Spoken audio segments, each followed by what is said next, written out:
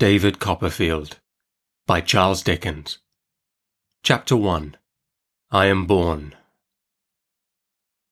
Whether I shall turn out to be the hero of my own life, or whether that station will be held by anybody else, these pages must show.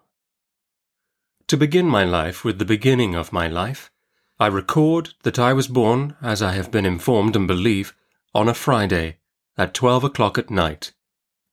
It was remarked that the clock began to strike and I began to cry simultaneously. In consideration of the day and hour of my birth, it was declared by the nurse, and by some sage women in the neighbourhood who had taken a lively interest in me several months before there was any possibility of our becoming personally acquainted, first, that I was destined to be unlucky in life, and secondly, that I was privileged to see ghosts and spirits. Both these gifts inevitably attaching, as they believed, to all unlucky infants of either gender born towards the small hours on a Friday night. I need say nothing here on the first head, because nothing can show better than my history whether that prediction was verified or falsified by the result. On the second branch of the question, I will only remark that unless I ran through that part of my inheritance while I was still a baby, I have not come into it yet.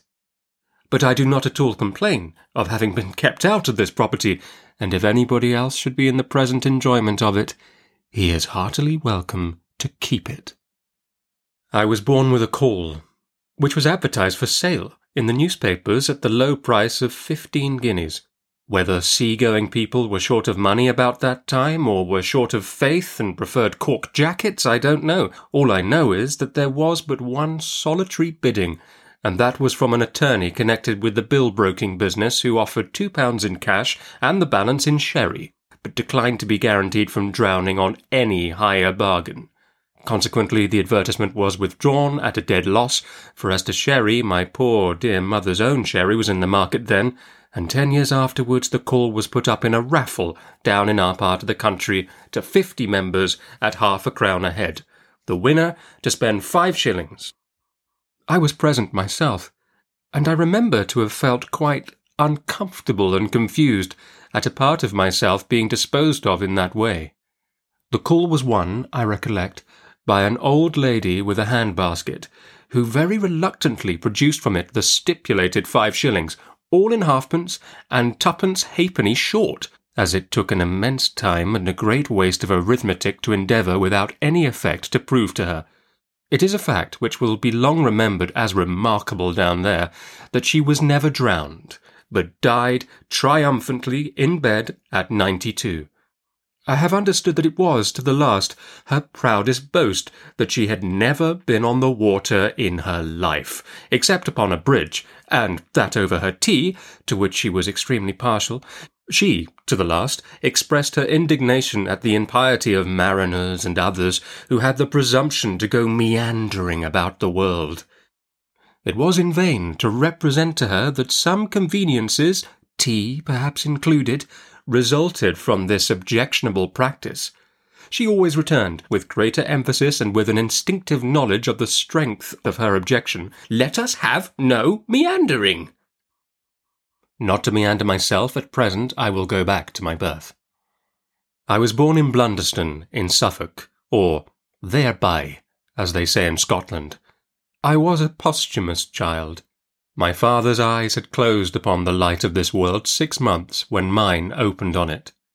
There is something strange to me, even now, in the reflection that he never saw me, and something stranger yet in the shadowy remembrance that I have of my first childish associations with his white gravestone in the churchyard, and of the indefinable compassion I used to feel for it lying out alone there in the dark night, when our little parlour was warm and bright with fire and candle, and the doors of our house were, almost cruelly it seemed to me sometimes, bolted and locked against it. An aunt of my father's, and consequently a great-aunt of mine, of whom I shall have more to relate by and by, was the principal magnate of our family, Miss Trotwood, or Miss Betsy, as my poor mother always called her, when she sufficiently overcame her dread of this formidable personage to mention her at all, which was seldom, had been married to a husband younger than herself, who was very handsome, except in the sense of the homely adage, handsome is that handsome does, for he was strongly suspected of having beaten Miss Betsy, and even of having once, on a disputed question of supplies, made some hasty but determined arrangements to throw her out of a 2-pair-of-stairs window. These evidences of an incompatibility of temper induced Miss Betsy to pay him off and effect a separation by mutual consent. He went to India with his capital, and there, according to a wild legend in our family, he was once seen riding on an elephant, in company with a baboon, but I think it must have been a baboo or a begum. Anyhow, from India tidings of his death reached home within 10 years. How they affected my aunt, nobody knew. For immediately upon the separation she took her maiden name again, bought a cottage in a hamlet on the sea-coast a long way off, established herself there as a single woman with one servant, and was understood to live secluded ever afterwards in an inflexible retirement. My father had once been a favourite of hers, I believe, but she was mortally affronted by his marriage, on the ground that my mother was a wax doll. She had never seen my mother, but she knew her to be not yet 20. My father and Miss Betsy never met again. He was double my mother's age when he married, and of but a delicate constitution. He died a year afterwards, and, as I have said, 6 months before I came into the world. This was the state of matters on the afternoon of what I may be excused for calling that eventful and important Friday. I can make no claim, therefore, to have known at that time how matters stood, or to have any remembrance founded on the evidence of my own senses of what follows. My mother was sitting by the fire, but poorly in health and very low in spirits, looking at it through her tears, and desponding heavily about herself and the fatherless little stranger who was already welcomed by some grocers of prophetic pins in a drawer upstairs to a world not at all excited on the subject of his arrival. My mother, I say, was sitting by the fire that bright, windy March afternoon, very timid and sad and very doubtful of ever coming alive out of the trial that was before her, when, lifting her eyes as she dried them to the window opposite, she saw a strange lady coming up the garden. My mother had a sure foreboding at the second glance that it was Miss Betsy. The setting sun was glowing on the strange lady over the garden fence, and she came walking up to the door with a fell rigidity of figure and composure of countenance that could have belonged to nobody else. When she reached the house, she gave another proof of her identity. My father had often hinted that she seldom conducted herself like any ordinary Christian, and now, instead of ringing the bell, she came and looked in at that identical window, pressing the end of her nose against the glass to that extent that my poor dear mother used to say it became perfectly flat and white in a moment. She gave my mother such a turn that I have always been convinced I am indebted to Miss Betsy for having been born on a Friday. My mother had left her chair in agitation and gone behind it in the corner. Miss Betsy, looking round the room slowly and inquiringly, began on the other side, and carried her eyes on like a Saracen's head in a Dutch clock until they reached my mother. Then she made a frown and a gesture to my mother like one who was accustomed to being obeyed, to come and open the door. My mother went. "Mrs. David Copperfield, I think," said Miss Betsy, the emphasis referring perhaps to my mother's morning weeds and her condition. "Yes," said my mother faintly. "Miss Trotwood," said the visitor. "You have heard of her, I dare say?" My mother answered she had had the pleasure, and she had a disagreeable consciousness of not appearing to imply that it had been an overpowering pleasure. "Now you see her," said Miss Betsy. My mother bent her head and begged her to walk in. They went into the parlour my mother had come from, the fire in the best room on the other side of the passage not being lighted, not having been lighted, indeed, since my father's funeral. And when they were both seated, and Miss Betsy said nothing, my mother, after vainly trying to restrain herself, began to cry. "Oh, tut, tut, tut," said Miss Betsy in a hurry. "Don't do that. Come, come." My mother couldn't help it, notwithstanding, so she cried until she had her cry out. "Take off your cap, child," said Miss Betsy, "and let me see you." My mother was too much afraid of her to refuse compliance with this odd request if she had had any disposition to do so. Therefore she did as she was told, and did it with such nervous hands that her hair, which was luxuriant and beautiful, fell all about her face. "Why, bless my heart!" exclaimed Miss Betsy. "You are a very baby." My mother was, no doubt, unusually youthful in appearance, even for her years. She hung her head as if it were her fault, poor thing, and said, sobbing, that indeed she was afraid she was but a childish widow and would be but a childish mother if she lived. In a short pause which ensued, she had a fancy that she felt Miss Betsy touch her hair, and that with no ungentle hand. But, looking at her in her timid hope, she found that lady sitting with the skirt of her dress tucked up, her hands folded on one knee, and her feet upon the fender, frowning at the fire. "In the name of heaven," said Miss Betsy suddenly, "why rookery?" "Do you mean the house, ma'am?" asked my mother. "Why rookery?" said Miss Betsy. "Cookery would have been more to the purpose, if you had had any practical ideas of life, either of you." "The name was Mr. Copperfield's choice," returned my mother. "When he bought the house, he liked to think that there were rooks about it." The evening wind made such a disturbance just now among some tall old elm trees at the bottom of the garden that neither my mother nor Miss Betsy could forbear glancing that way, as the elms bent to one another like giants who were whispering secrets, and after a few seconds of such repose fell into a violent flurry, tossing their wild arms about as if their late confidences were really too wicked for their peace of mind, some weather-beaten ragged old rooks' nests, burdening their higher branches, swung like wrecks upon a stormy sea. "Where are the birds?" asked Miss Betsy. My mother had been thinking of something else. "The rooks! What has become of them?" asked Miss Betsy. "There have not been any since we have lived here," said my mother. "We thought, Mr. Copperfield thought, it was quite a large rookery, but the nests were very old ones, and the birds have deserted them a long while." "David Copperfield all over!" cried Miss Betsy. "David Copperfield, head to foot! Calls a house a rookery when there's not a rook near it, and takes the birds on trust because he sees the nests." "Mr. Copperfield," returned my mother, "is dead, and if you dare speak unkindly of him to me—" My poor dear mother, I suppose, had some momentary intention of committing an assault and battery upon my aunt, who could easily have settled with her with one hand, even if my mother had been in far better training for such an encounter than she was that evening. But it passed with the action of rising from her chair, and she sat down again very meekly and fainted. When she came to herself, or when Miss Betsy had restored her, whichever it was, she found the latter standing at the window. The twilight was by this time shading down into darkness, and dimly as they saw each other, they could not have done that without the aid of the fire. "Well?" said Miss Betsy, coming back to her chair, as if she had only been taking a casual look at the prospect. "And when do you expect—" "I am all in a tremble," faltered my mother. "I don't know what's the matter. I shall die, I am sure." No, said Miss Betsy. "Have some tea." "Oh, dear me, do you think it will do me any good?" cried my mother in a helpless manner. "Of course it will," said Miss Betsy. "It's nothing but fancy. What do you call your girl?" "I don't know if it will be a girl yet, ma'am," said my mother innocently.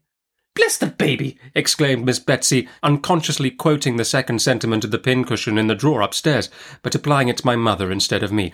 "I don't mean that. I mean your servant girl." "Peggotty," said my mother. "Peggotty?" repeated Miss Betsy with some indignation. "Do you mean to say, child, that any human being has gone into a Christian church and got herself named Peggotty?" "It's her surname," said my mother faintly. "Mr. Copperfield called her by it because her Christian name was the same as mine." "Here, Peggotty!" cried Miss Betsy, opening the parlour door. "Tea! Your mistress is a little unwell. Don't dawdle."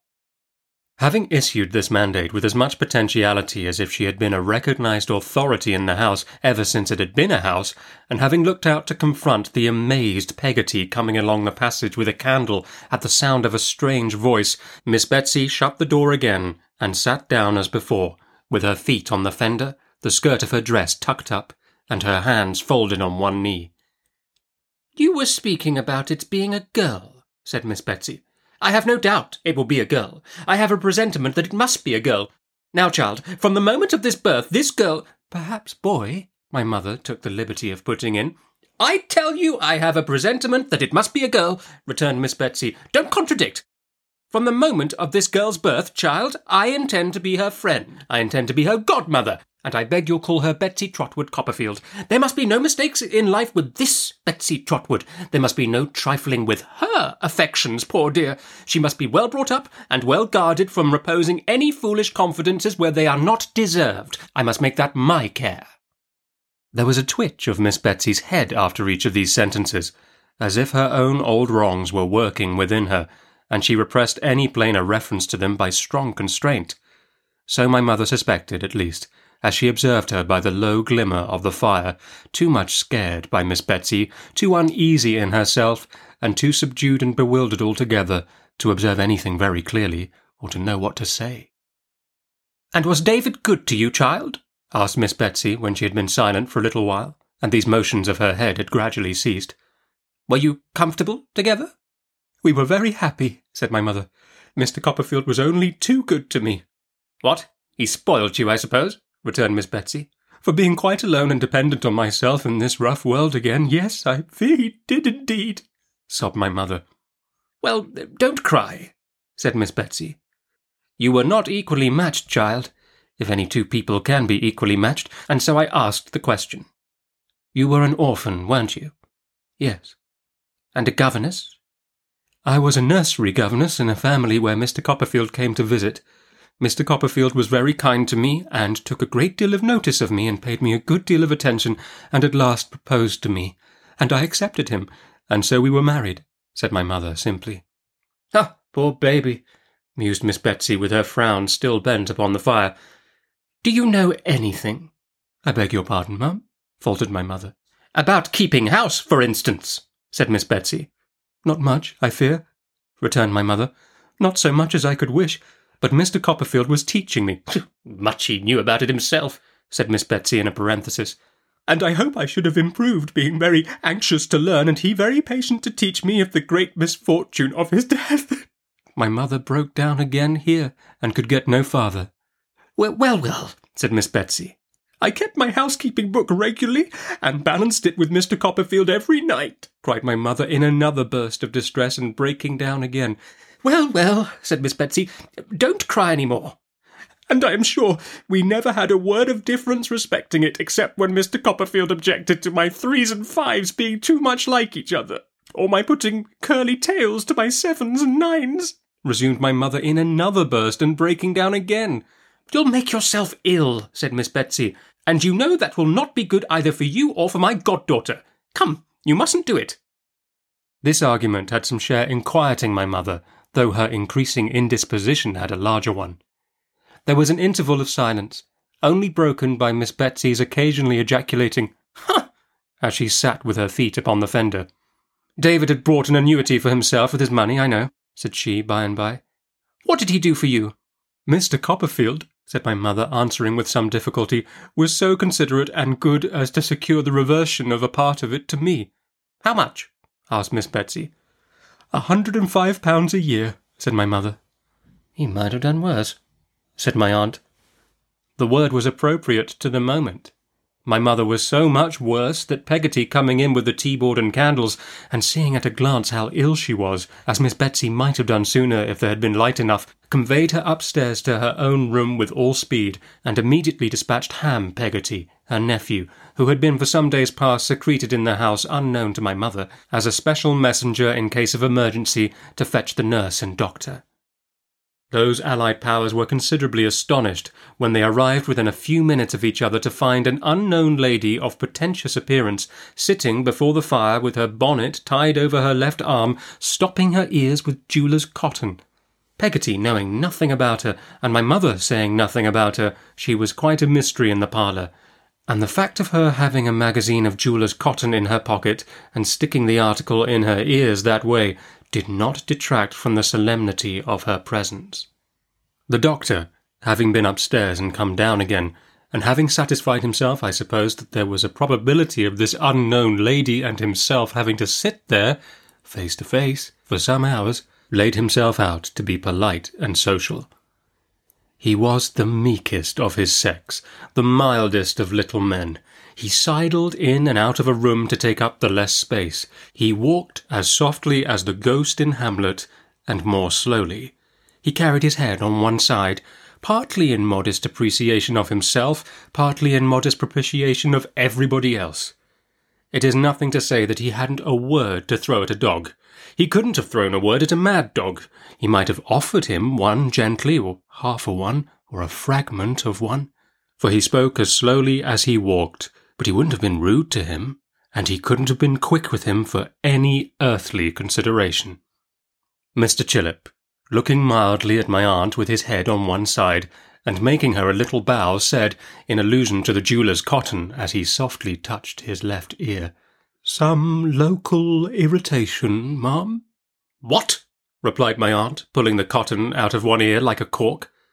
Mr. Chillip was so alarmed by her abruptness, as he told my mother afterwards, that it was a mercy he didn't lose his presence of mind, but he repeated sweetly, "Some local irritation, ma'am?" "Nonsense," replied my aunt, and corked herself again at one blow. Mr. Chillip could do nothing after this but sit and look at her feebly as she sat and looked at the fire until he was called upstairs again. After some quarter of an hour's absence he returned. "Well?" said my aunt, taking the cotton out of the ear nearest to him. "Well, ma'am," returned Mr. Chillip, we are progressing slowly, ma'am." "Ah!" said my aunt, with a perfect shake on the contemptuous interjection, and corked herself as before. Really, as Mr. Chillip told my mother, he was almost shocked. Speaking in a professional point of view alone, he was almost shocked. But he sat down and looked at her notwithstanding for nearly 2 hours, as she sat looking at the fire, until he was again called out. After another absence, he again returned. "Well?" said my aunt, taking out the cotton on that side again. "Well, ma'am," returned Mr. Chillip, we are progressing slowly, ma'am." "Yeah!" said my aunt, with such a snarl at him that Mr. Chillip absolutely could not bear it. It was really calculated to break his spirit, he said afterwards. He preferred to go and sit upon the stairs, in the dark and a strong draught, until he was again sent for. Ham Peggotty, who went to the National School and was a very dragon at his catechism, and who may therefore be regarded as a credible witness, reported next day that happening to peep in at the parlour door an hour after this, he was instantly descried by Miss Betsy, then walking to and fro in a state of agitation, and pounced upon before he could make his escape. That there were now occasional sounds of feet and voices overhead, which he inferred the cotton did not exclude, from the circumstance of his evidently being clutched by the lady as a victim on whom to expend her superabundant agitation when the sounds were loudest, that marching him constantly up and down by the collar, as if he had been taking too much laudanum, she at those times shook him, rumpled his hair, made light of his linen, stopped his ears as if she confounded them with her own, and otherwise tussled and maltreated him. This was in part confirmed by his aunt, who saw him at 12:30 o'clock soon after his release, and affirmed that he was then as red as I was. The mild Mr. Chillip could not possibly bear malice at such a time, if at any time. He sidled into the parlour as soon as he was at liberty, and said to my aunt in his meekest manner, "Well, ma'am, I'm happy to congratulate you." "What upon?" said my aunt sharply. Mr. Chillip was fluttered again by the extreme severity of my aunt's manner, so he made her a little bow, and gave her a little smile to mollify her. "Mercy on the man, what's he doing?" cried my aunt impatiently. "Can't he speak?" "Be calm, my dear ma'am," said Mr. Chillip in his softest accents. "There is no longer any occasion for uneasiness, ma'am. Be calm." It has since been considered almost a miracle that my aunt didn't shake him and shake what he had to say out of him. She only shook her own head at him, but in a way that made him quail. "Well, ma'am," resumed Mr. Chillip, as soon as he had courage, "I am happy to congratulate you. All is now over, ma'am, and well over." During the 5 minutes or so that Mr. Chillip devoted to the delivery of this oration, My aunt eyed him narrowly. "How is she?" said my aunt, folding her arms with her bonnet still tied on one of them. "Well, ma'am, she will soon be quite comfortable, I hope," returned Mr. Chillip.